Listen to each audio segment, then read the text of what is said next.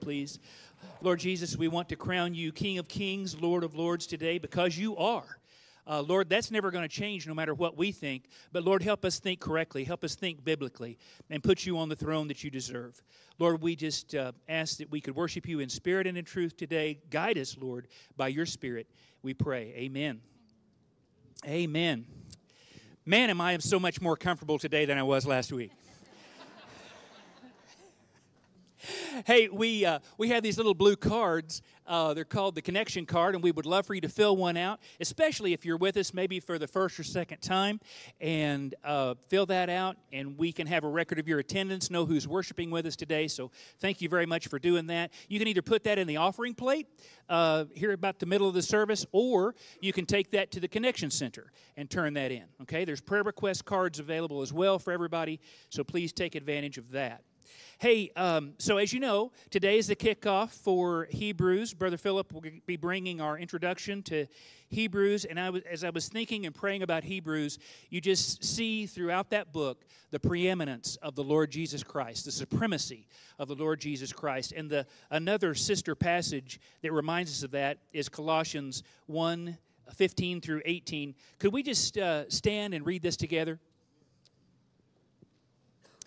Reading together. He is the image of the invisible God, the firstborn of all creation. For by him all things were created in heaven and on earth, visible and invisible, whether thrones or dominions or rulers or authorities. All things were created through him and for him. And he is before all things, and in him all things hold together. And he is the head of the body, the church. He is the beginning, the firstborn from the dead, that in everything he might be preeminent.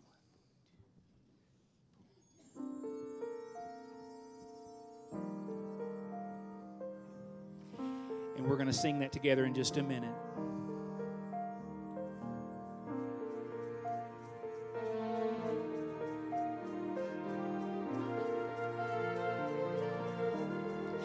He is the image of the invisible God, the firstborn of creation.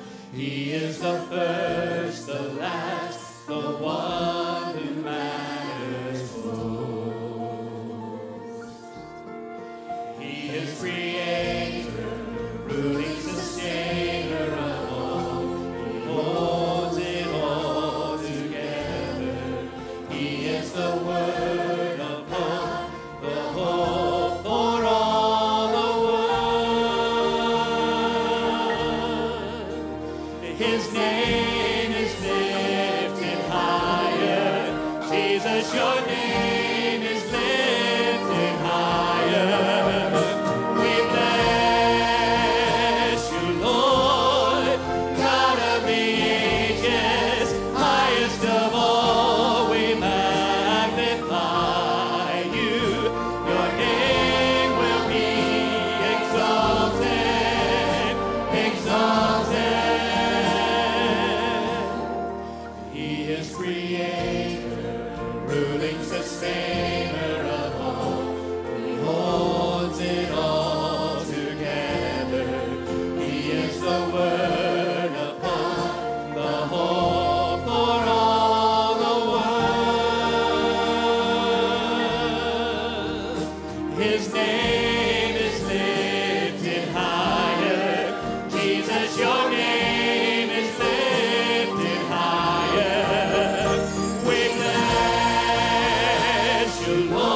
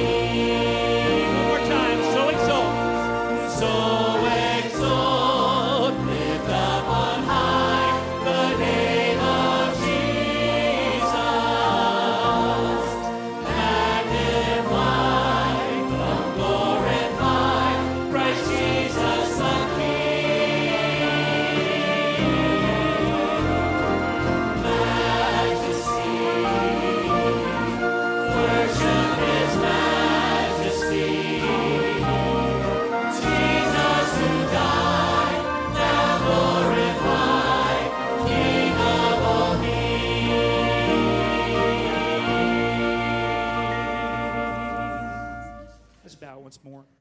Lord God, we pause now, continuing in an attitude of worship as we give today, Lord. May every gift given just be blessed and be used to honor and glorify the Lord Jesus Christ, to bring men and women, boys and girls into a saving knowledge of Jesus, to bring other men and women, boys and girls into a deeper relationship through sanctification of the Lord Jesus Christ. And we just ask that you bless each and every gift given, Lord. And we thank you for this opportunity. In Christ's name we pray.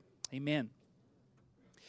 Well, as I shared with you earlier, we're going to try to sing and think about the preeminence of Jesus, and no song says that better than, in my mind, than this next one we're going to do. The choir and orchestra is going to sing a song that reminds us that His name is most excellent. How excellent.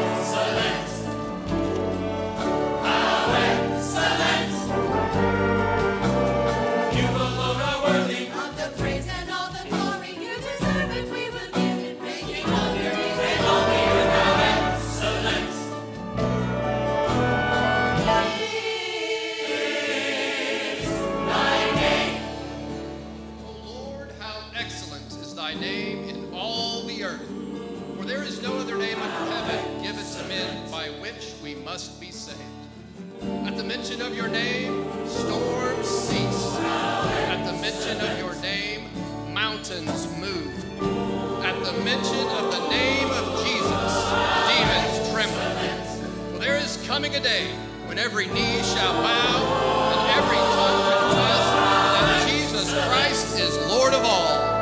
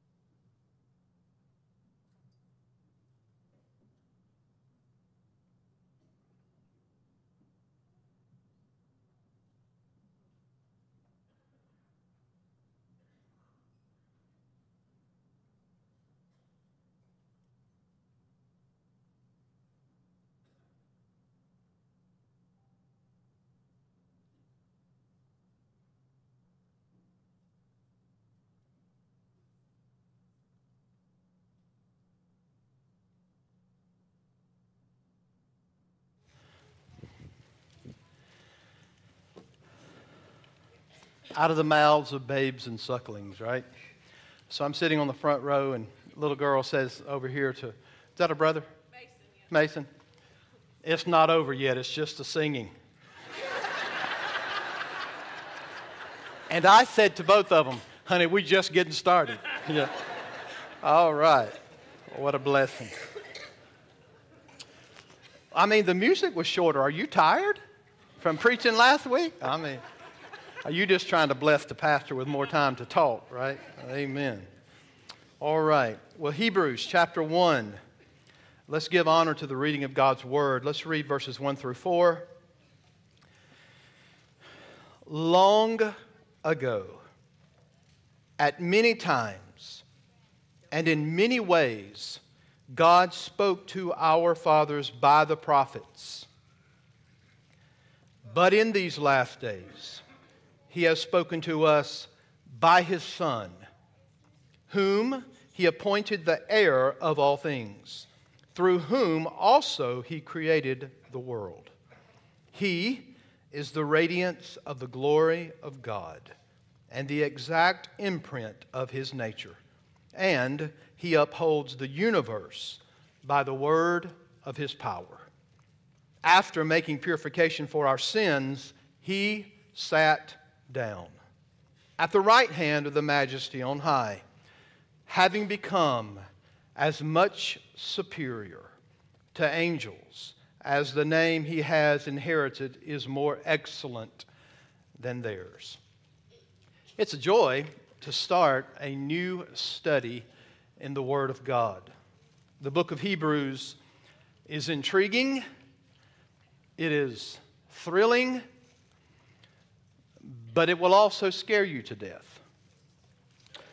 If you have been a believer for a long time, you know that the Living Bible is a Bible that you should not study alone, right? Just by itself. Because it's a paraphrase. It's not a Bible translation at all. And when Dr. Kenneth Taylor wrote that in 1970-ish, about the time I was born, he never intended for it to be your only source of studying the Word, because again, it's not a translation, it's a paraphrase. I had to look through all my staff members this morning to find which heretic only studied out of the Living Bible, and it so happened to be Don Currents. Yep.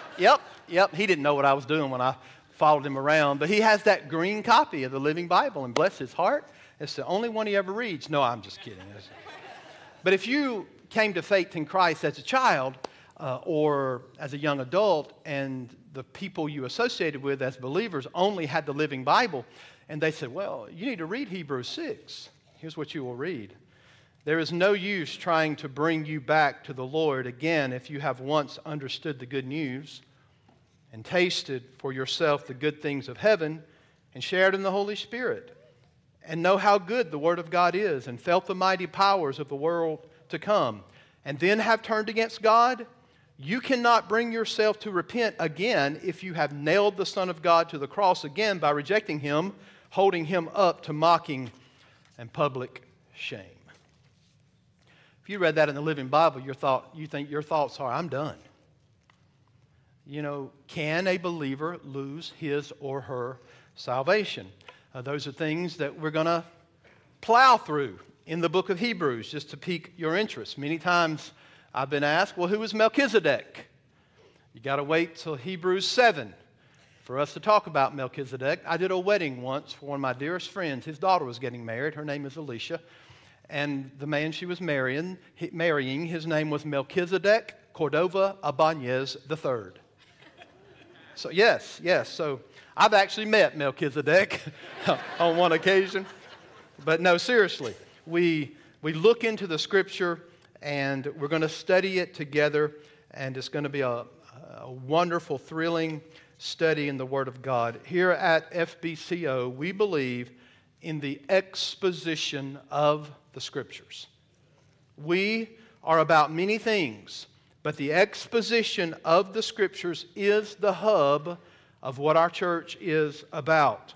We believe in accurately handling the Word of God.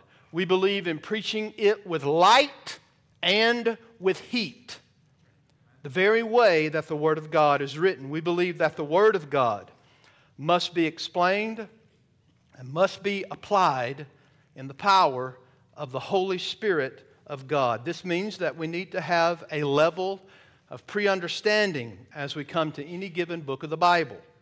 It just makes sense, doesn't it, young people? That you would have a level of understanding about a particular book and the Bible before you actually dive into it. The background of a book is crucial to understanding the exposition. The background actually forms the frame of reference for the exposition of the Scripture. So, think of the background information like a garden. The land needs to be tilled. It needs to be raked.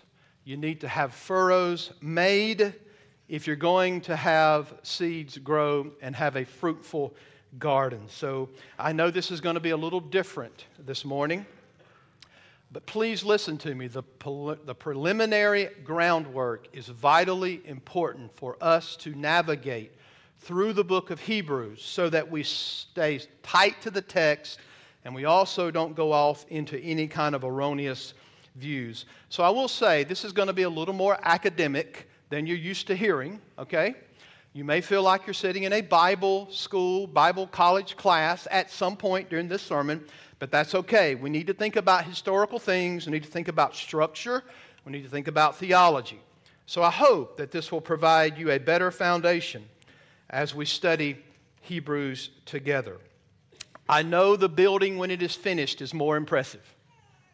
But let's make sure. I know that's more exciting when you see the building completed, but we have to do the preliminary groundwork to know what we're doing. So commit yourself to follow me. Did you get one of the copies that we ordered of the notes where you can take notes? I don't know if we ran out, but...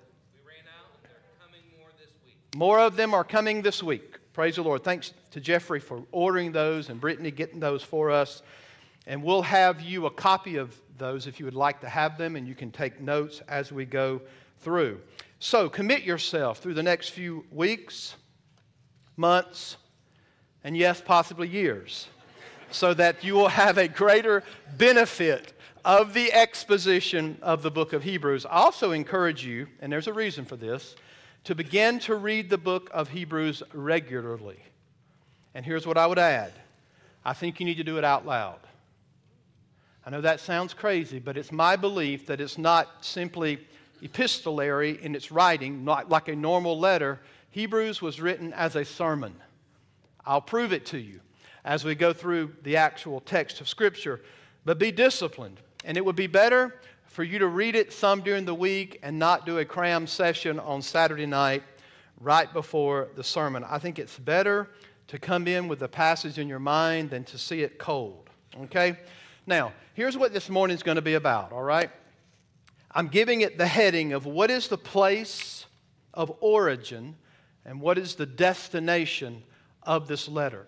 Please hear me. This is so vitally important. It's important for every book of the Bible, but it's certainly important for the book of Hebrews for you to consider. What is the place of origin? In other words, where was the writer when he wrote it? And then, what's the destination? And when we think about that, here's the things to think about. Audience, who's receiving it. We think about the historical setting at which time the book was written. We think about the date. And then, of course, we think about the key arguments that are in the book of Hebrews. Shall we turn to the very last book and the very second to last verse? All right? Turn over there to chapter 13. Chapter 13, verse 24. Surely you can find that, right? Turn.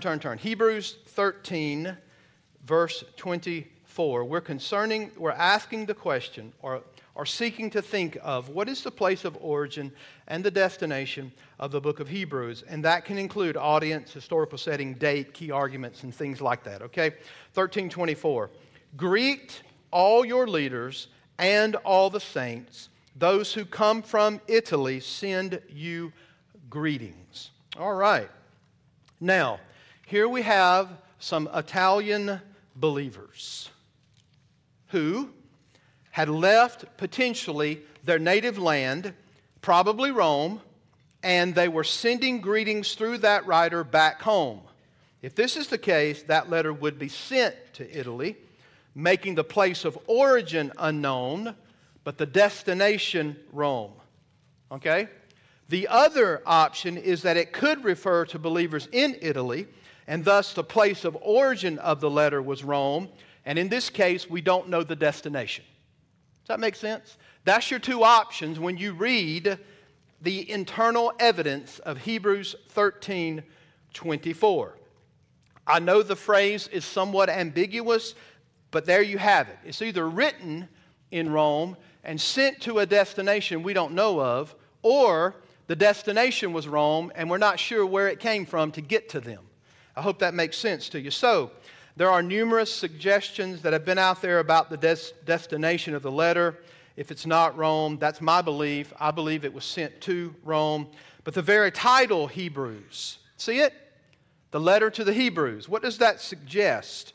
Well, it could suggest that it's a Jewish congregation that is still in Jerusalem or still in Judea. That's a possibility. However, I think the destination being Rome, they're the ones receiving the letter from the writer. I think it has more advantages. There is a historical note to that, and that is Rome, historically, was the first place that seemed to receive the letter and began to read it. We see that from Clement of Rome, who is actually quoting Hebrews very early, right around 96 AD. Folks, that's early. And he's giving quotes from the book of Hebrews in Rome, and so it would suggest to us that here's a group of believers. I think they're not Palestinian Jews. I think they are Greek, Hellenistic Jews that had come to the faith for the most part. We could argue that. But the fact is, what you have in the book of Hebrews is a letter being written to a Jewish congregation that had settled or resettled in Rome.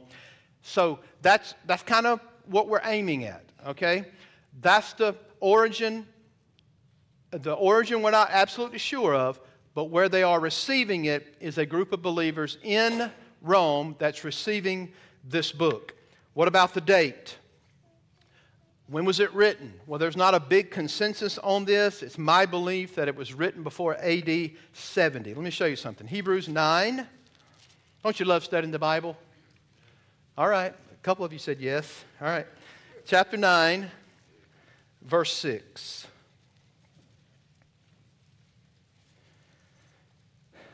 Does this help us with the date? That's what we're thinking about. Verse 6 of chapter 9. These preparations, having thus been made, the priests go regularly into the first section, performing their ritual duties, but into the second only the high priest goes, and he but once a year, and not without taking blood, which he offers for himself and for the unintentional sins of the people. What are you reading? You seem to be reading the writer's present tense understanding that sacrifices were still going on. Is that right?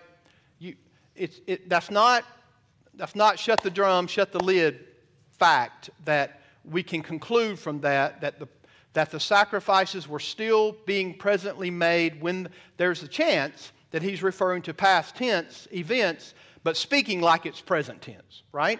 There's a chance of that. However, I think it adds credence to the fact that sacrifices were actually going on in the temple when the writer wrote the book of Hebrews. Okay? All right, check out the end of the book, chapter 13, verse 23.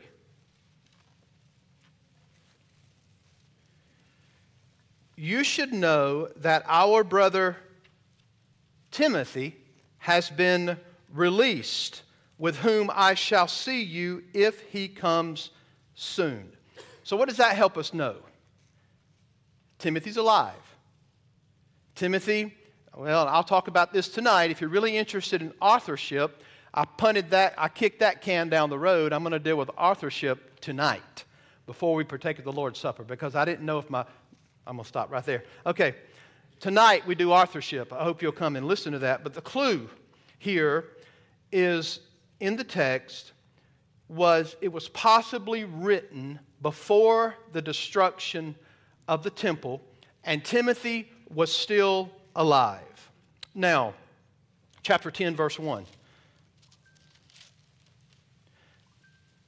Chapter 10, verse 1. For since the law has but a shadow of the good things to come, instead of the true form of these realities, it can never, by the same sacrifices that are continually offered every year, make perfect those who draw near. Now, that, of course, is again speaking of the sacrifices made under the Old Testament covenant, which could never fully take away sins. And they're repeated. They're continually being offered. So, what actually happened in 70 A.D.? In 70 A.D., the temple was absolutely destroyed, save one wall that remained standing. So, the culmination of the Jewish wars that started in 68 A.D. ended in 70 A.D. with the total devastation of the temple in Jerusalem. And other than, or comparatively speaking, to the Babylonian invasion in 586, this was horrendous to the Jewish people. Just think about the magnitude of the destruction of the temple. The destruction in AD 70 brought an end. Are y'all listening? It brought an end to the sacrificial system and the priesthood as the Israelites had known it for all those years. They couldn't make a sacrifice. They didn't have a temple. They didn't have a priesthood. So, again, in chapter 10, verse 1, there's this repeated nature of the sacrifices. If the temple sacrifices ended in AD 70, which they did, to this day, they're ended. Right now, in 2023, they're ended. It's hard to imagine how the writer could have resisted pointing this out if the sacrifices would have ended before he wrote the book. Does that make sense? So, this particular section is stressing in chapter 10 the finality of Christ's once for all sacrifice. He's seeking to prevent them from going back to that sacrificial system that could never take away sins. Why? Only Jesus can take away sins. So, they had become Christians. They had this tendency and this danger of digression and going back to the way things were. And the writer reminds them, you can't go back. There are no more sacrifices for sin. It's been dealt with. There's only one who dealt with it, and it was Christ alone. So had the temple sacrifices already ceased, I think his argument would have been cast in a different guise. I hope that registers with you. It appears that the sacrifices were continuing at this point in perpetuity. I think they're continuing. So, in other words, all that to say, and you like, preacher, why don't you just tell us? I think the date is somewhere between 64 and 68 AD, or AD 64 through 68. What about the title, Hebrews? Well, the title dates to the earliest transcript that we have on the book of Hebrews, and that's 200 AD. That's a long time ago, isn't it? Most agree that the audience is a Christian congregation that has a particular Jewish background. The Jewish background, though, is, in my opinion, a Greek or Hellenistic Jewish background, not like the Hebrew Jewish background. In other words, like people residing in Jerusalem, okay? So they were probably Hellenistic Jews. It's written to a specific congregation. Now hear me, all right? You're a specific congregation. We do know there's we like to call it the universal church. And that's all the people in the entire world, heaven or on earth or in heaven, that are saved. That's the universal church. You know that most of the people that are Christians are in heaven. Right? So when we say universal church, that's what we refer to. But 80% of the time when the word church is used in the New Testament, it's referring to a local body like this one. So most of Paul's epistles were written in a general fashion to be circulated among all the churches in existence. All right? Not so with this one. This one has a specific focus upon a congregation, and maybe even stronger than that, a particular segment within that congregation that was in danger of drifting away from Christ as the only source of salvation. So, that's important for us to think about. He's aware that his readers have gone through severe persecution. That points to a specific time in history when they were persecuted. He's aware that they were engaged in giving generosity and benevolence and love that they demonstrated to other congregations. He was aware of the circumstances of their professed conversion. He was also aware of their spiritual state. So it's important to remember that this letter was written to a specific church that faces specific struggles. What was the situation of the readers? As you read this letter, you realize that this congregation, or this segment of the congregation, at one time had a past experience of faith and fortitude. That's what you find when you read it. He's clear while writing that these individuals had a vital experience, evidentiary experience, where it was obvious that there was some change in their lives. Chapter 2, verse 3. Let me show you.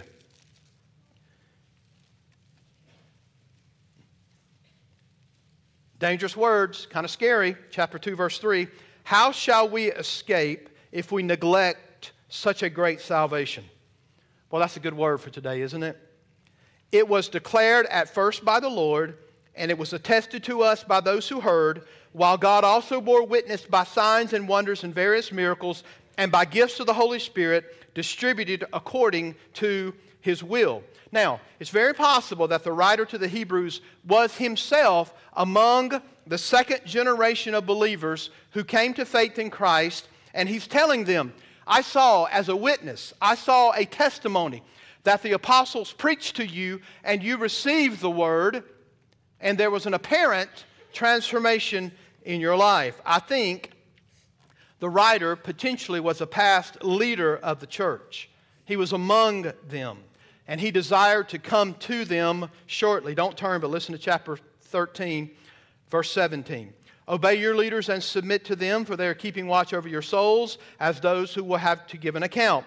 Let them do this with joy and not with groaning, for that would not be an advantage to you. Pray for us, for we are sure that we have a clear conscience, desiring to act honorably in all things.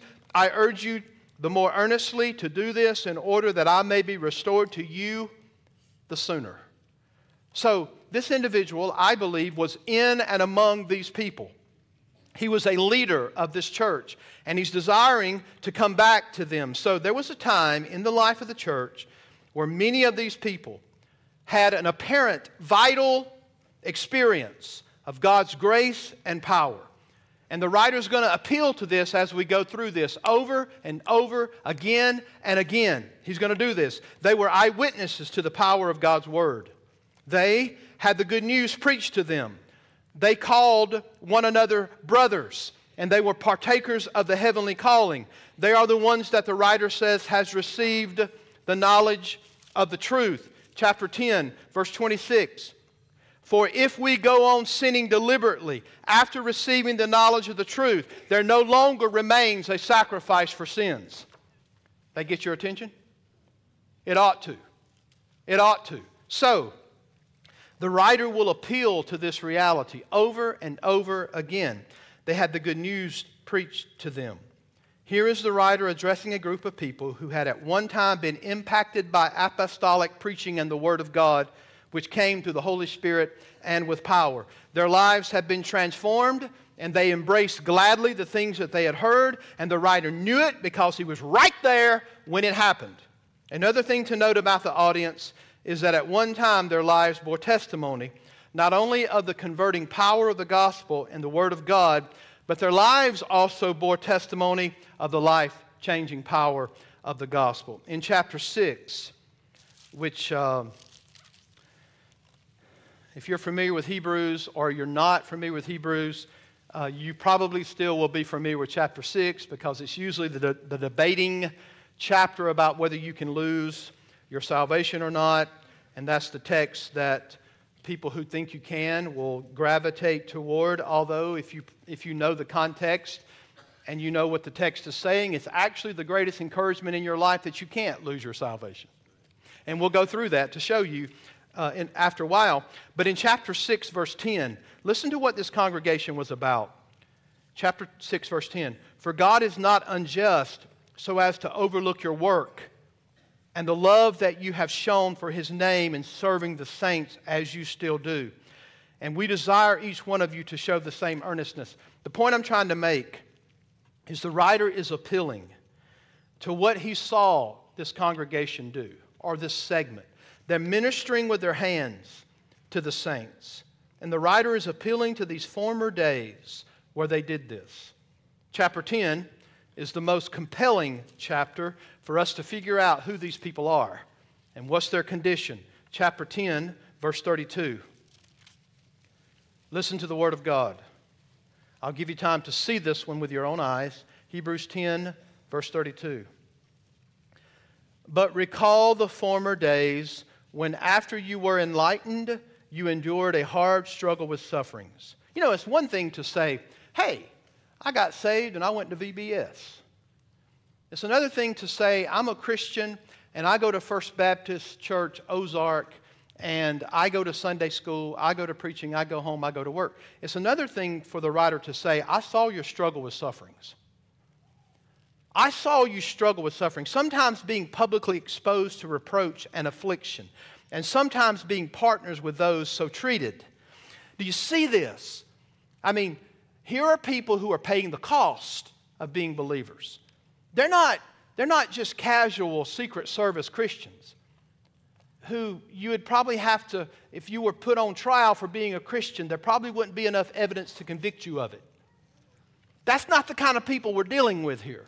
We're dealing with people who suffered reproach and affliction for the name of Christ. Verse 34, for you had compassion on those in prison, And you joyfully accepted the plundering of your property. In other words, folks, they lost their homes because of Christ. I mean, that's who we're dealing with in this book. Since you knew that you yourselves had a better possession and an abiding one. I don't know what you think you're going to take with you, but I'll tell you now, nothing. The only abiding possession and treasure is in glory, right? Not here. And they lived like that. Verse 35, therefore do not throw away your confidence. So, the writer knew they had this experience of vital grace of God and power. But the writer also knew that they had paid dearly for their faith.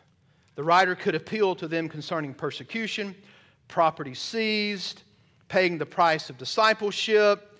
You did it gladly with your brothers and sisters who suffered beside you. You stood fast in your commitment to Christ and His people. This is the writer the group is addressing. There is a fascinating historical account that took place under what's called the Edict of Claudius early on in history around 49 AD. If you're a historian, you may know about this. You kids learn this in history. You ever heard of the Edict of Claudius? No, you probably not. All right. Well, let me tell you about it, okay?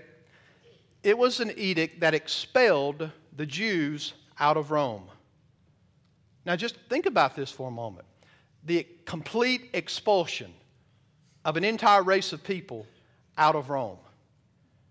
That's what happened under the Edict of Claudius. So, why did this happen? Well, the history says it was over a disruption of one called Christus. So, what's going on?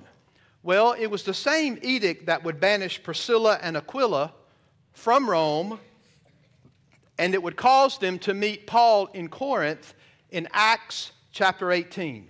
So think about this. Priscilla and Aquila were in Rome, and they were of the group that was banished under the Edict of Claudius, and therefore met Paul in Corinth because of the banishment. So, there were Christians present in a Jewish community in Rome. This disruption was the propagation of the Christian message. In other words, Christian Jews were preaching the gospel to lost Jews who were still claiming that you could be saved through a sacrificial system and or still waiting for a Messiah that had already come. So, because they were sharing the gospel, it caused a disruption. And they were preaching Christ faithfully. And so Rome doesn't know how to pick between what religion or another. We know that they were sensitive to religion, more so probably than our country today. But yet, let's just get rid of all of them so we stamp out this rebellion. So, it was the insistence by Jewish believers that the crucified Christ is the only Jewish Messiah. That only Jesus. So this caused an uproar in the Jewish community. It led to the expulsion of the Jews. There was insult upon the Jewish people. Abuse. Check this out historically. Especially the loss of property under this expulsion. This would assume that the writer of Hebrews prepared this discourse for some of the Christians that shared in this banishment from Rome with Aquila and Priscilla around AD 49. All right, y'all with me? When did I tell you it was written? Probably 64 to 68. Okay, put this in your mind. Here is a writer who some 15 years later, after they had suffered like they had suffered in banishment, he's coming back to them some 15 years later, and he's writing this particular letter. And he knows they'd experienced the power of the gospel. He knows this. And it was not a response based on hearsay. So in light of the edict, they responded with firm commitment to Christ. They responded to a firm commitment to His people. They endured persecution. They were clear in their profession of Jesus. They didn't move away from Him. That's the audience. But that's the past experience. This is the present experience in Hebrews some 15 years later. Are y'all awake, church? Are you listening to this? Is this relevant for us? Some 15 years later, now the writer has to give 5 warnings that will scare the life out of you. And he tells them, you were this way, but that's not the way you are today. So there was a renewed cost of discipleship that was on the horizon. Why? Because the Nero persecutions were going to be worse. And we know this. The temple is about to be sacked. And it's going to be worse than you could have ever imagined. And he's preparing them that there's difficult days on the horizon. In other words, renew the cost of discipleship. Jesus said, if any man come after me, let him deny himself, take up his cross, follow me. And that's what the writer is trying to get them to see. You're in the midst of a crisis of your faith. If we're right about the destination of the letter to Rome, then this could have been right on the eve of the persecution with Nero. It's coming to Christians in Rome. 15 or so years ago, they stood firm in their commitment to Christ, and they locked arms with brothers and sisters in faith. They were ready to count the cost. They were ready to stand firm. Yet some 15 years later, they needed to pump the brakes, renew their commitment to Christ. Persecution's on the horizon. Renewed oppression is on the horizon. A renewed cost of discipleship needs to be done. And as the writer addresses their present condition, he tells them what they've become. Y'all ready? Chapter 5, verse 11. This is in the midst of one of the warnings in Hebrews. Chapter 5, verse 11. About this we have much to say, and it's hard to explain since you've become dull of hearing. For though by this time you ought to be teachers, you need someone to teach you again the basic principles of the oracles of God. You need milk, not solid food, for everyone who lives on milk is unskilled in the word of righteousness, since he is a child. But solid food is for the mature. Here's a group of people, a congregation that had become dull of hearing. And over this period of time, they did not press ahead. They had become spiritually immature, spiritually lethargic, and once that spiritual apathy settled into their souls, it brought certain perils with it that scared the writer to death on their behalf. And he's challenging them. This is the situation in the book of Hebrews. It's a group of people that have grown spiritually lethargic. After a vibrant beginning, they have now moved into spiritual apathy. They have become dull, lifeless, unresponsive. What was the writer fearful of? What were they in danger of? They were in danger of drifting away from the truths that they had once heard and believed. It's like you were first docked to the port and you were tied up and anchored tight to Christ. But now that rope is gone and you're pushing out into the sea and you're drifting and you're drifting and you're drifting and you're not anchored anymore and it's dangerous. That's how serious this book is. It is extremely serious. They were in danger of drifting away like a ship with no port, aimlessly in the sea. Many of this congregation were in danger of falling away from the living God because of an evil heart of unbelief. Brother David touched on this last week, didn't you? This was due to the hardening effect of the deceitfulness of sin. Sin will take you further than you wanted to go, keep you longer than you wanted to stay, and always cost you more than you're willing to pay. Are you listening, young people? Every single time. The deceitfulness of sin had led to a heart of unbelief. Hear me, church. You know this. How many people have walked an aisle at FBCO and are gone? AWOL. AWOL from the faith. Agnostic at best, claiming to be atheistic, which there's no atheist person that exists in the world. Romans 1 clears that up finally for us. I don't have time to preach Romans 1, but the fact of the matter is, you may claim it all day long, but God says different. But here's the deal. Here are people defecting from the faith. 10:25, listen. Not neglecting to meet together as the habit of some, but encouraging one another as much the more you see the day approaching. Folks, some people have already defected from the church. Y'all look at me. He says this because there were already people who had left the faith and were not coming to worship services. They wasn't gathered anymore. Some of them were long gone. And he's reminding them, don't neglect coming together as others have, but exhort one another, as much the more you see the day approaching. So some had already full force gone into apostasy and moved away from Christ as the only source of salvation. This book says if you do, you're lost. If you move away from Christ as the only source of salvation, there's no hope of heaven, because He's the only way you can be saved. And if you move away from Him, you never had it to begin with.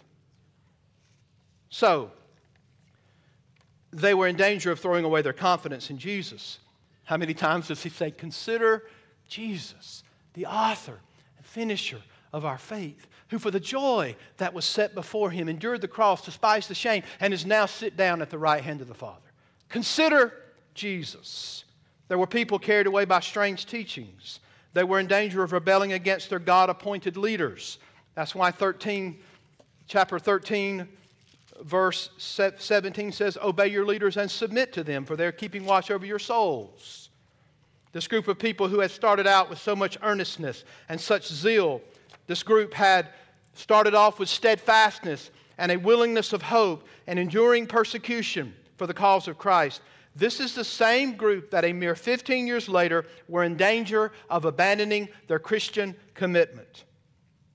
I imagine that if you visited this congregation, at least the ones that were still hanging in there, and you said to them, do you really believe that you are in danger of abandoning your Christian commitment? I'm sure they would have said to you, no way are we going to abandon our Christian commitment. We might not be as earnest as we used to be. We might be mixing a few of the principles of Judaism into our worship just to make it more socially acceptable. But don't be ridiculous. We're not going to depart from the Christian faith. The point that the writer of Hebrews is going to make is that any defection and any compromise and any departure away from Christ is not a small departure. It is a complete departure. That's what he's going to say. There's no compromise when it comes to our commitment to Jesus Christ. To compromise is to no longer be committed to Christ. That's what the writer is aiming at over and over again. He's hammering a lack of response to the gospel by those people. And he's probing the implications of their Christian profession of faith. And he wants them to respond with faith and obedience. Now, folks, if this apathetic disposition was not decisively checked, it could only result in the erosion of faith and hope. And the writer's aim is to check the congregation's spiritual inertia. He's confronting the people that he loves so much with the truth. He's walked with them. He's suffered with them. And he sees what's happening, and he's trying to get them to lay hold of Christ so they don't fall away. Can those who have started so well be so zealous, show this earnestness of faith, count the cost, pay the cost of discipleship? Can people like that become weary when renewed hostilities on the horizon and fail to count the cost and fall away? Can that happen? At one time, they were more willing to bear the reproach of Christ than they were on that day when he wrote the letter. However, the embarrassment, possibly, of being joined to Christ leads to an erosion, and they're spiritually phasing out. And they're in a life of ease because they'd rather not associate with this Jesus because it cost them too much. The spiritual ease lulled them into apathy, made them vulnerable. The potential of falling away was a real potential. Okay? So, the pastor that wrote this book had a pastoral strategy to keep these people locked in, to keep them following Jesus. And so, I think the book of Hebrews is a sermon led by the Holy Spirit of God. It's the Word of God, authoritative with every matter, right? I think it is a pastor who's pouring into his congregation because there are real potential dangers on the horizon. And he's encouraging them in this book, for lack of a better way of saying it, stick with Jesus and Him only. Long ago, God spoke in many ways in various times. But in these last days, He spoke through His final and complete revelation. He has nothing else to say. He says it's Jesus Christ and Him alone. Do not move away from Christ. Never. Don't move away from Him. So these people seemingly had a vital experience of grace in the past, and yet in the present they were experiencing a crisis of faith, a faith of nerve. Here's reality. Some of us started out the Christian life maybe 5, 10, 15, 25 years ago with great zeal. And you can look back and think to yourself how you really did, in your opinion, experience the power of the age to come. There was a time when you were in darkness and you felt like you were moved into the glorious light. You look back and you think, I tasted the good word of God. I was changed by it. You look back on those of your family and your co-workers and others around you, and you can say, I counted the cost during these days. You endured. You stood firm. When the pressures that bombarded the faith came, you sensed not a distance from God, but a closeness to God and your brothers and sisters in the church. You knew what it was like to say, I am at root. In other words, peel me back. And what you're going to find is a person who's committed to Christ no matter what. That's what you're going to find. I'm committed to Christ, I'm committed to His Word, and I'm committed to His people. There was a strength rooted in Christ. But over time, you've changed. Over time, you've changed. When you hear that word apathy this morning, it stings your conscience because your heart is dull and you're lazy and you're an apathetic person. Hear Hebrews 5:11. You ought to be teachers by now. Are y'all listening? Is anybody getting this other than me? I'm having fun whether you are or not. It's speaking to my heart. It's speaking to my lethargy and apatheticness at times. It's speaking to my heart. It ought to be speaking to yours if you're saved. Right? You should be teachers now, and you're thinking, well, that ought to be me. I ought to be growing in my faith, but I'm not. There's a dullness that's crept in. There's a dullness that's settled in. And it's extended to every tentacle of your life. And you know it right now as I'm preaching. Hey, folks, aren't you thankful for the Word? This book is for you. If you can identify with any part of that, this book is for you. Your priorities today look like they did before you ever professed Christ. And you know it. The things that held no attraction to you as a new, joyful follower of Christ are now tantalizing to you. And you care more about the world than you do about the Word. If that's true of you, you need this book. Because that's the danger, that's the warning, that's why he says what he says. Your life today looks more like your life before you became a Christian. In Revelation 2, the words would go like this: you've lost your first love. Right? Hear this. When the trials come and the testing comes of your faith and you're in this dull mode of spiritual apathy and you lack zeal and you lack commitment to Christ, what's going to happen to you? What's going to happen? It's happened in this church time and time again. It happens all over Christendom every single day. This is not hypothetical. It's real. It's real. So some of us have been absolutely transformed, not by the Word, but the world. We could be guilty of looking like the world, talking like the world, acting like the world, except for when we're in here. So when this crisis comes, it's coming, folks. What are you in? What kind of state are you in? Are you in this state of a crisis of faith and a loss of nerve? A boxer, I watched Rocky with the grandkids. Don't you love old Rock? You got to kind of phase out some of the language in that first one. Kind of nasty. But Rocky, he didn't just wake up that morning and say, hey, Apollo Creed, I fight him in the morning. I better show up. No, this guy busts his rear end. He starts training. He starts doing everything he could possibly do. Why? Because the fight is coming. He gets in the gym. He starts months ahead of time. He conditions, he trains, because it's going to go 10 to 12 rounds. He knows this event is coming, so he's training. Folks, the crisis is already here in our country. The crisis may be already there in your life, and you need to be ready. If not, you're in great danger. That's the theme of Hebrews. Listen, watch out, hold fast. If this is your condition, then Hebrews is especially for you.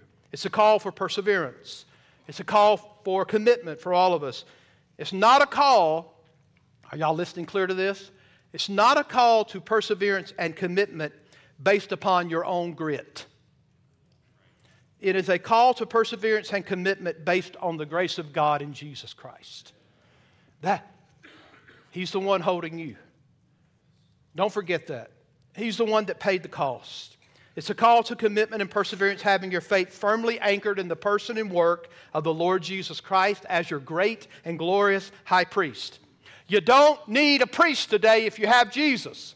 There's only one great high priest. There's only one who paid the ultimate price. And that's what we're going to learn in Hebrews. This is what the writer will compel us to consider over and over again. Consider Jesus. If you find yourself in this apathetic and lethargic condition where your commitment level has just been drained out of you and you don't look anything like you used to be, the book of Hebrews is for you. For some of us, it will be the most timeliest message you could ever imagine. And for all of us, it will call us to commitment and perseverance as we keep our eyes on our author and perfecter of our faith, the Lord Jesus Christ. In 1887, Elizabeth Hewitt and John Sweeney joined the words and music to form a wonderful hymn called More About Jesus. Verse 1 says, "More about Jesus would I know, more of His grace to others show, more of His saving fullness see, more of His love who died for me." Can y'all take more of that? More about Jesus. And the fourth verse reminds me of Hebrews. More about Jesus on His throne. Riches eternal, all His own. More of His kingdom sure increase. More of His coming, Prince of Peace. Hebrews is a profile of the Prince of Peace. It's all about Jesus. Amen? All right, tonight I'm going to talk about authorship. Who wrote the book of Hebrews? It's anonymous.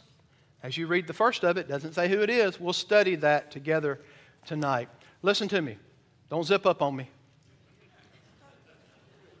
Right? Stick that study Bible in there and zip, zip, zip. Listen, invitation.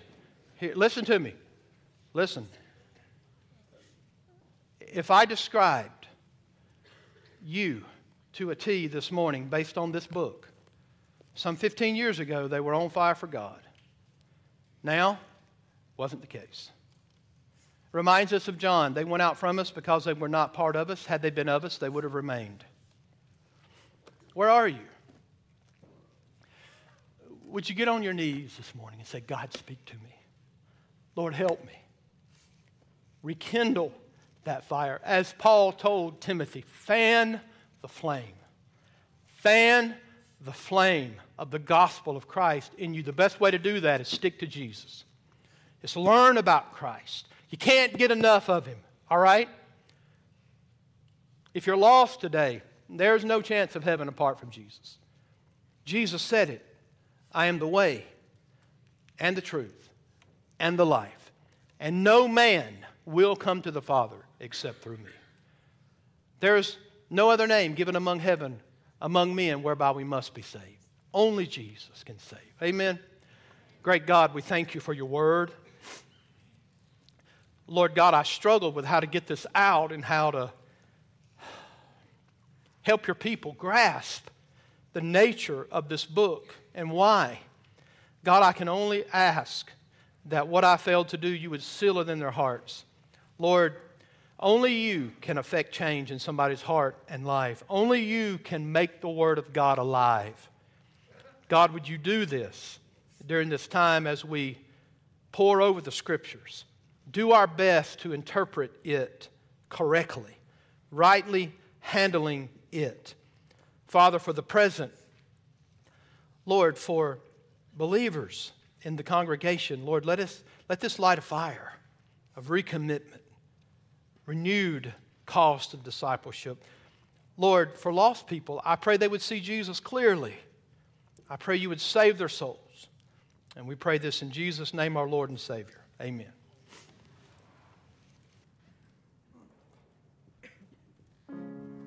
Stand together and sing Just As I Am. Just as I am, without one plea, but that thy blood was shed for me, and that thou bidst me come to thee, O Lamb of God, I come.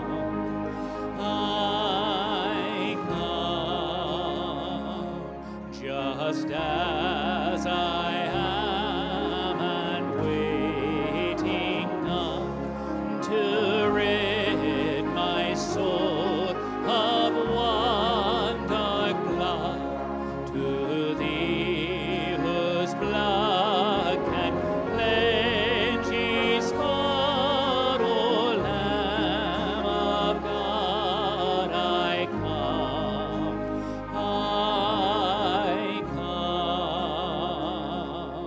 Just as I am, I would be lost, but mercy and grace my freedom brought, and now to glory in your cross, O Lamb of God, I come.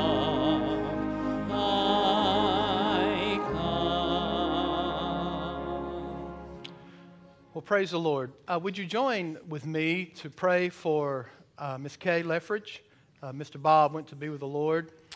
He made a lot of people laugh, especially me, the first time I saw him in our senior adult. And I'm so glad that David arranged that for me to hear Mr. Bob. Bill Atterbury's here, and I think they were joined at the hip. Where are you, Mr. Bill? Yep. Friends since they were 5 years old. And I know he's grieving, losing a friend like that. So just pray for Miss Kay and Mr. Bob. For Mr. Bob's funeral is coming up on Saturday. So you can call the office. We'll make sure you have and know those arrangements. But God bless you for praying. David, anything we may have missed? Just come tonight we'll find out the mystery writer of Hebrews and partake of the Lord's Supper. Amen. That's right. God bless you. God bless.